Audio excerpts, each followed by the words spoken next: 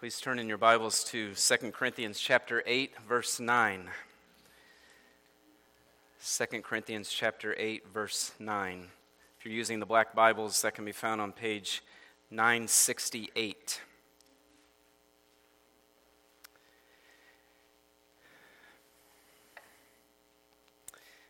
Today I want us to consider a verse from God's Word that summarizes what the Lord Jesus Christ has done for us. And this is the good news that we celebrate at Christmas time and indeed can celebrate all year round. Here in 2 Corinthians 8, which is actually a chapter about believers giving to the Lord's work and giving to others who are in need. But here in that context, Jesus Christ is pointed to as the ultimate example of giving. And that's what this verse is about. So look with me at verse 9, which will be our text this morning. Here God's word says, "For you know the grace of our Lord Jesus Christ, that though he was rich, yet for your sake he became poor, so that you by his poverty might become rich." Amen. The Apostle Paul here, under the inspiration of the Holy Spirit, points us to the Lord Jesus Christ. And I love the way Christ's life and work is described here by that beautiful word, grace. Right? You see that at the beginning of the verse? For you know the grace of our Lord Jesus Christ. Grace is God's saving favor toward those who deserve God's punishment. And then the rest of the verse then, verse 9, goes on to describe that grace. It describes what Christ has done for us. It describes Christ's saving work for us, which was grace to us, meaning we did not deserve it. Right? We don't deserve to be saved. We could never earn our salvation. It is a gift freely given to us by God. And so the title of the sermon this morning is Christ's Poverty Brings Eternal Riches. Christ's poverty brings eternal riches. As we study verse 9 this morning, I want to point out 4 truths that we can glean from this verse. And they're very simple. They come straight from the text. Point 1, Christ was supremely rich. Christ was supremely rich. That's what the verse starts with. For you know the grace of our Lord Jesus Christ, that though he was rich. Christ was rich. In fact, no one was richer. And we need to understand the Bible here is not talking about financial riches, although to be sure, as creator, Christ is rich in that as well, right? Because as creator and sustainer, Christ owns everything. Colossians 1:16 says of Christ that all things were made through him and for him. So like we sing sometimes, every inch of this universe belongs to you, O Christ. So yes, Christ is rich in that way as well, but 2 Corinthians 8:9 is not focusing on financial riches, but rather the glory of who Jesus is. It's talking about his deity. It's talking about his exalted position as the eternal Son of God. Christ was rich. Of course, the Bible teaches us that God exists in 3 persons: God the Father, God the Son, and God the Holy Spirit. And so Christ as the second person, as the eternal Son of God, he was rich in power and in honor and glory and majesty. Think with me, what was Jesus' life like before he came to earth to be born of a virgin? Well, in Isaiah chapter 6, the prophet Isaiah is given a glimpse of God on his throne. And later in the New Testament, in John 12:41, the Bible tells us that what Isaiah saw in that vision was actually Christ on his throne, the pre-incarnate Christ, reigning in glory. So there's our picture of what Jesus' life was like before he came to be born of a virgin. Isaiah chapter 6. Listen to God's word. Isaiah 6:1. This is what Jesus' life was like. I saw the Lord sitting upon a throne, high and lifted up, and the train of his robe filled the temple. Above him stood the seraphim. Each had 6 wings. With 2 he covered his face, and with 2 he covered his feet, and with 2 he flew. And one called to another and said, Holy, holy, holy is the Lord of hosts. The whole earth is full of his glory. So Jesus was supremely rich. He was rich in glory and in power and in honor and majesty. He received unending praise around his throne. His majesty was so grand that it filled and overflowed the throne room of heaven. His glory was so great that the angelic beings had to cover their eyes.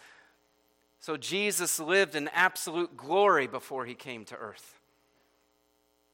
And if you remember, on the night before he was to be crucified, in his high priestly prayer, Jesus said in John 17:5, And now, Father, glorify me in your own presence with the glory that I had with you before the world existed. Jesus lived in supreme glory. Again, think with me, what was life like for Jesus before he came on that Christmas morn? Or before that, right? In his mother's womb. Jesus lived in heaven. What's heaven like? Well, Jesus lived in a place of beauty, a place of glory, a place of peace. There in heaven, there was no sin, there was no pain, there was no sadness, there was no conflict, there was no evil. And that was where Jesus lived. That's what he was experiencing. He enjoyed perfect, unhindered fellowship with God the Father and God the Holy Spirit. He was, again, experiencing no pain. He was dealing with no weakness. He had no longings. He had no temptations. He had no suffering of any kind there in heaven. Jesus, as we saw, he was receiving unending praise around his throne. So his life was one of perfect peace, perfect joy, perfect love and fellowship, perfect glory and majesty. Christ was supremely rich, and deservedly so. Yet, this is point number 2, Christ voluntarily became poor. Christ voluntarily became poor. Again, look at verse 9. For you know the grace of our Lord Jesus Christ, that though he was rich, yet for your sake he became poor. Again, this verse is not talking primarily about material poverty, though Jesus was born to a poor family, and throughout his ministry he had very little. Again, 2 Corinthians 8:9 speaks of Christ's, we could call it his spiritual poverty, and it's speaking of his incarnation, his self-humiliation in coming to this world. Christ became poor by laying aside the riches of his glory. Now again, the Bible's clear. Christ did not give up his deity. He did not cease being God. Colossians 2:9 says, for in him, speaking of Christ, in him the whole fullness of deity dwells bodily. So Christ didn't cease to be God, but he took upon himself a human nature. So when we think about the incarnation, it's not something being substituted from Christ, it's something being added to Christ. That's what Philippians 2 makes very clear. Christ did not give up his glory, but by taking on a human nature, his glory was veiled most of the time. He laid aside the independent exercise of all of his attributes. He entered into this world through the virgin's womb and came in the form of a bondservant. He took on humanity, yet remained God the entire time he was here. But in doing that, he became poor. Again, we heard it in our scripture reading, Philippians 2:6, speaking of Christ, though he was in the form of God, did not count equality with God a thing to be grasped, but emptied himself by taking the form of a servant, being born in the likeness of men. He did not count equality with God a thing to be grasped. He did not use it as his own advantage. He chose not to exercise all the prerogatives that were rightly his, that remained his as the Son of God. He didn't exercise those. He lived as a man. Remember when he was on the cross, he says, "Do you not think I could be called, or I could call down legions of angels?" I guess that was right when he was getting arrested, right? So he had these rights, but he chose not to use them because he was accomplishing his Father's will out of love for us.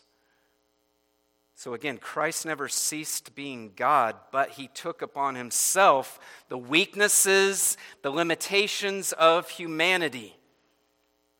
The Son of God became a man. Think about that. The King of the universe became a helpless babe. He took upon himself all the limitations of human nature except sin. The New Testament describes his humanity, right? As it details his life. Matthew 4:2 says he was hungry. John 4:7 says he was thirsty. The verse right before that says he was weary. In John 11:35, Jesus wept. He lived his life as a man. He grew and developed as a man. He learned how to do things. He learned the Word of God. He obeyed his parents. He worked hard. And think of what a change that was for him. Leaving glory and no weakness, no limitations, and coming now and taking on a human nature and being dependent on, at least for the first few years of his life, right, being dependent upon others for his care. And again, we talked about what the situation he lived in earlier. He left that, and now he's living in this fallen world to where now Jesus himself is experiencing what it's like to get sick, to be mistreated. Now he's witnessing family members and friends getting ill and dying. Now he's experiencing the weaknesses of humanity. He became poor. Now for the first time, Jesus experienced the temptations to sin. Hebrews 4:15 says he was tempted in every way as we are, yet without sin. That was something he subjected himself to willingly. Being tempted to be selfish when he knew service was called for, being tempted to return evil for evil when someone had mistreated him. Jesus entered into our struggle. He knew that the temptation that exists to doubt God's plan, the temptation to walk by sight instead of faith, the temptation to try to look out for yourself rather than meeting the needs of others. Again, Jesus was tempted in every way as we are. In fact, Jesus was tempted in ways you and I are not. Because of the uniqueness of his person and of his plan, of his mission, Jesus experienced temptations that we never will. Satan tempted Jesus to bypass the cross, to disobey the Father's plan, to abandon this mission of salvation. And this was the reason I talk about those temptations is this was all part of the poverty that Christ experienced. In heaven, Jesus was in a place of no chaos, no weakness, no temptation, no limitations. But Jesus left all that in order to enter into our struggle, to be that perfect substitute, right? To live that perfect life, earning our righteousness. He became poor. And of course, when we talk about his poverty, where we ultimately have to go is not just the fact that he became a man, not just the fact that he endured the struggles and things of living in this fallen world, but the fact that he became obedient to the point of death on a cross. That was the ultimate poverty for Christ. Think of the poverty of Christ's suffering and death. What happened in his arrest and his trials and in his crucifixion. Jesus was mocked, he was beaten, he was stripped of his clothes. He was left to suffer on the cross in shame. In humility, Jesus became the poorest man on earth. He became sin, the Bible says. 2 Corinthians 5:21, for our sake he, God, made him, Christ, to be sin who knew no sin, so that in him we might become the righteousness of God. Jesus, the sinless Son of God, became the most wicked sinner ever. He himself was sinless, but on the cross he was bearing all the sins of his people for all time. That's poverty.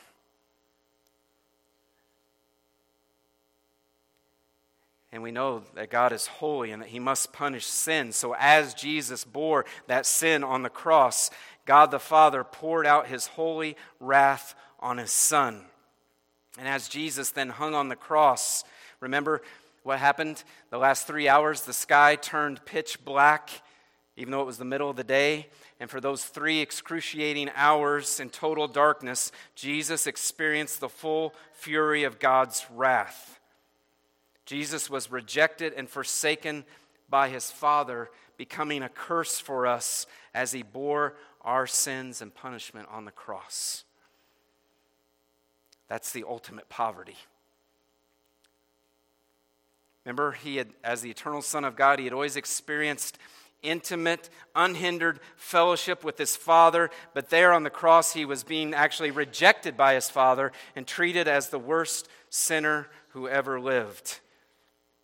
And that's why he cried out from the cross, my God, why have you forsaken me?" He was forsaken by the Father. Isaiah 53:4 says he was smitten by God. Galatians 3:13 says he was cursed by God. So again, think of the change, right? Christ, though he was rich, became poor. Jesus, the King of glory, the eternal Son of God, died on the cross as a public display of the rejection of God. No one ever started out so rich and yet became so poor. Jesus, the Son of God, went from incalculable riches and glory to being the poorest person who has ever lived. And remember, Jesus did this voluntarily. He said in John 10:18, "No one takes my life from me. I lay it down on my own accord. I have authority to lay it down and authority to take it up again." Christ voluntarily became poor. Right? When we think about someone going from riches to poverty, usually it's because, the market crashed, right? Or the economy took a downturn, or maybe they committed some kind of scandal and now they're being brought to justice, and so now they're poor. But that wasn't the case with Christ. He voluntarily became poor. He willingly set aside the riches of his glory to become a man and suffer on the cross. Why? Why would he do this? Why would he choose to suffer such humiliation and hate? Why would he subject himself to physical, emotional, and spiritual torture? Well, the Bible tells us that the ultimate reason is for the glory of God. But connected with that is his love for us and in grace for us. He did it because of our great need. Which leads us to truth number 3. Without Christ, you are spiritually bankrupt. Right? We're talking in these terms of rich and poor. Christ was supremely rich. Christ voluntarily became poor. But the Bible says without Christ, you and I are poor spiritually. Matter of fact, we're bankrupt. And I believe that's implied in this verse. Let me read verse 9 for you again, our text today. For you know the grace of our Lord Jesus Christ, that though he was rich, yet for your sake he became poor, so that you by his poverty might become rich. This verse implies what the Bible teaches elsewhere explicitly, that without Christ, you and I are spiritually bankrupt. And you say, well, what does that mean, right? Well, it's meaning you have nothing to offer to God. It's recognizing that God is holy, he's our almighty creator, that he demands perfect obedience, that he demands absolute holiness in order to be in his presence. But the Bible says that we're all sinners by deed and by nature, and so we all fall dreadfully short of God's standard. And the Bible describes that oftentimes as a debt, that our sin is a debt that we could never repay. Because of our sin, the Bible says we all deserve God's judgment, and there's nothing that we can do in and of ourselves to make ourselves right with God. There's nothing we can do to pay that sin debt off ourselves. I read earlier Isaiah's vision. If you kept reading in that passage, you see what happened to Isaiah when he encountered a glimpse of who God is, or who the pre-incarnate Christ is. He said, "Woe to me, I am undone, for I am a man of unclean lips, and I dwell amongst a people of unclean lips, and my eyes have seen the King, the Lord of hosts." Isaiah actually pronounced judgment on himself there, because he saw the absolute brilliance and glory of God, and he saw his absolute bankruptcy before God. There's no way I can be in this God's presence, because I know I'm a sinner.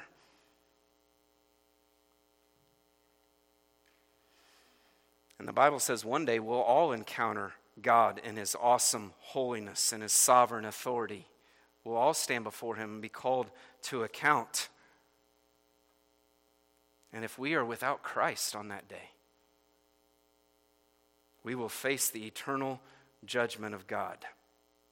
So that's why I say, without Christ, you are spiritually bankrupt.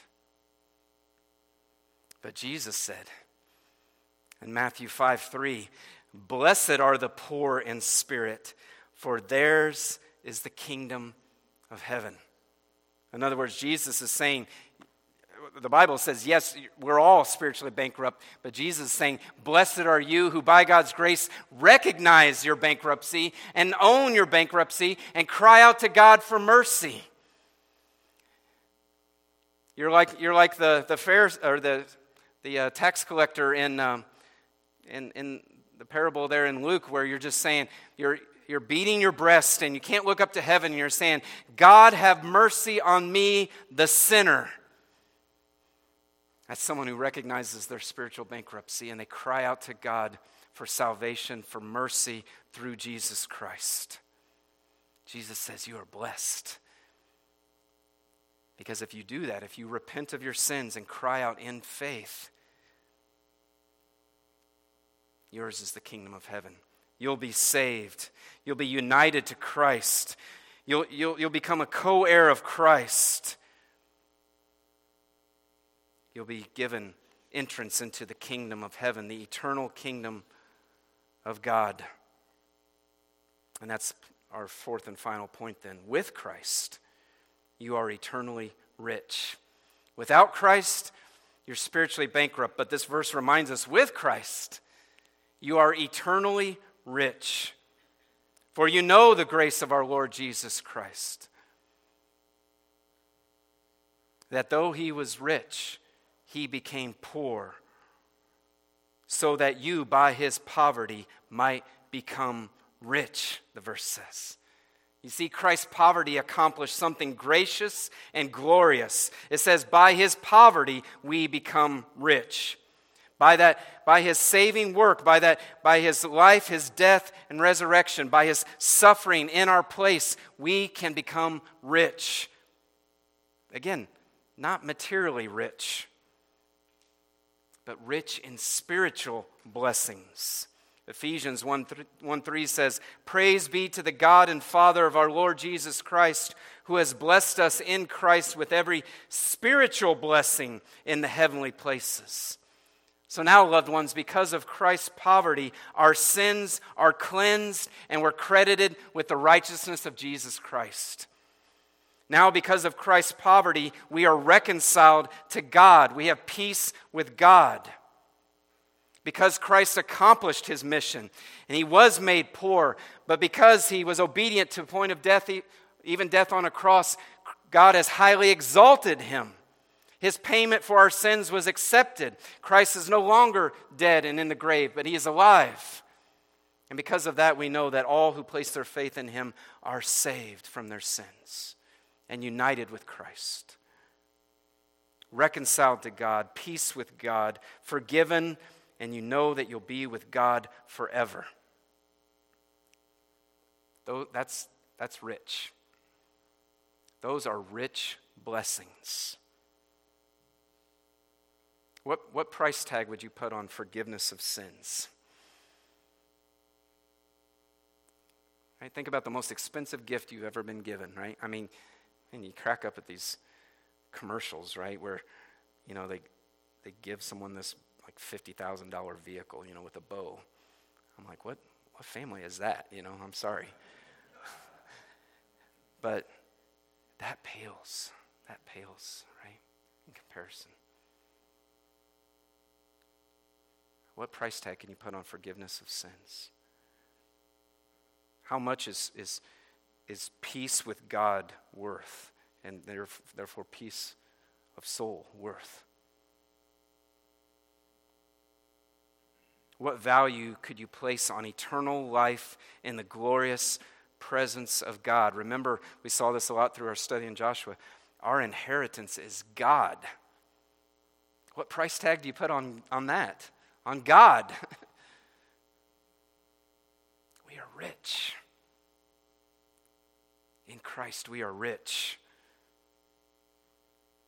We have many blessings now. We enjoy down payments of those riches now, but with promise of full and future payment to come. The promise of bodily resurrection, of living with Jesus forever in the new heavens and the new earth. We are rich indeed, loved ones. Christ has shared his riches with us. The whole universe is his, and he shares his inheritance with us. So sometimes I know we probably don't feel very rich, right? We lose sight of that because we still live in this fallen world. And we're dealing with the pain and the trials and the sin and the temptations and the failings. And so we may lose sight of and forget how rich we truly are. But in Christ you are rich because of God's grace. We become rich, right? That's what the verse says. That you by his poverty might become rich. We were poor, but we can become rich. We were beggars, but as that song says, now we're seated at his table. Jesus, thank you. We were enemies, but now we're beloved children of God. We were bankrupt, but now we are co-heirs with Christ. Remember Ephesians 2 says we were far from God. We were cut off from him, separated from him. But now we're the temple of God. Now we have the Holy Spirit living inside of us. That is rich. And again, this just shows us how wonderful and merciful our Savior is, how beautiful is the grace of God. Paul says, remember, he's speaking to believers today. He says, you know the grace of our Lord Jesus Christ. You know it. You know that the truths of the gospel, and you have experienced the down payment of that. You know it. Believers know it by God's grace. They've been saved. But I wonder if there's any here today who don't know that grace, who don't know the grace of God yet, who've not experienced the grace of God. If there's any here today who are still in the poverty of their sin, that you're still separated from God, and if you stand before God, you may try to offer well, I tried to be a good person, and I tried to, I tried to be kind, or, I even went to church some, or that's not going to scratch the dent of your debt. Kind of mixed my metaphors there probably, but that's not going to begin to pay your debt.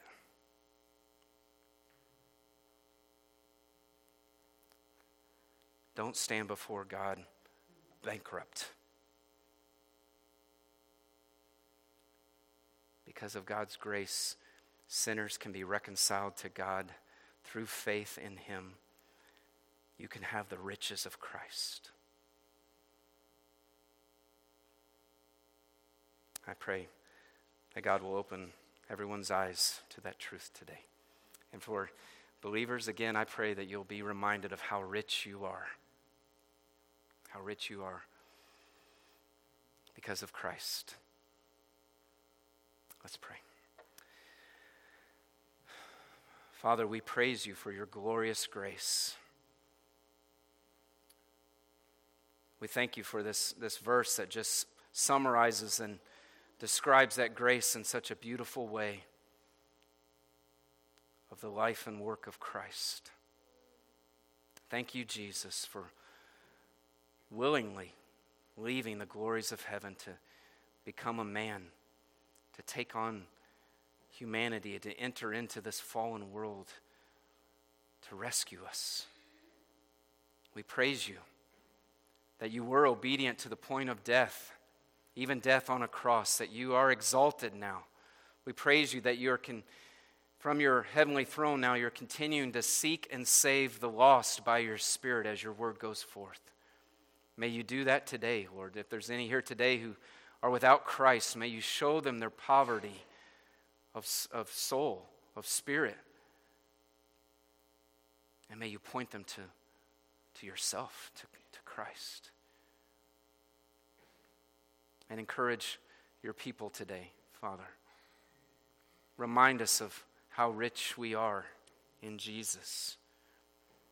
We continue to pray for the Gillums, Lord. May you comfort them and come alongside them.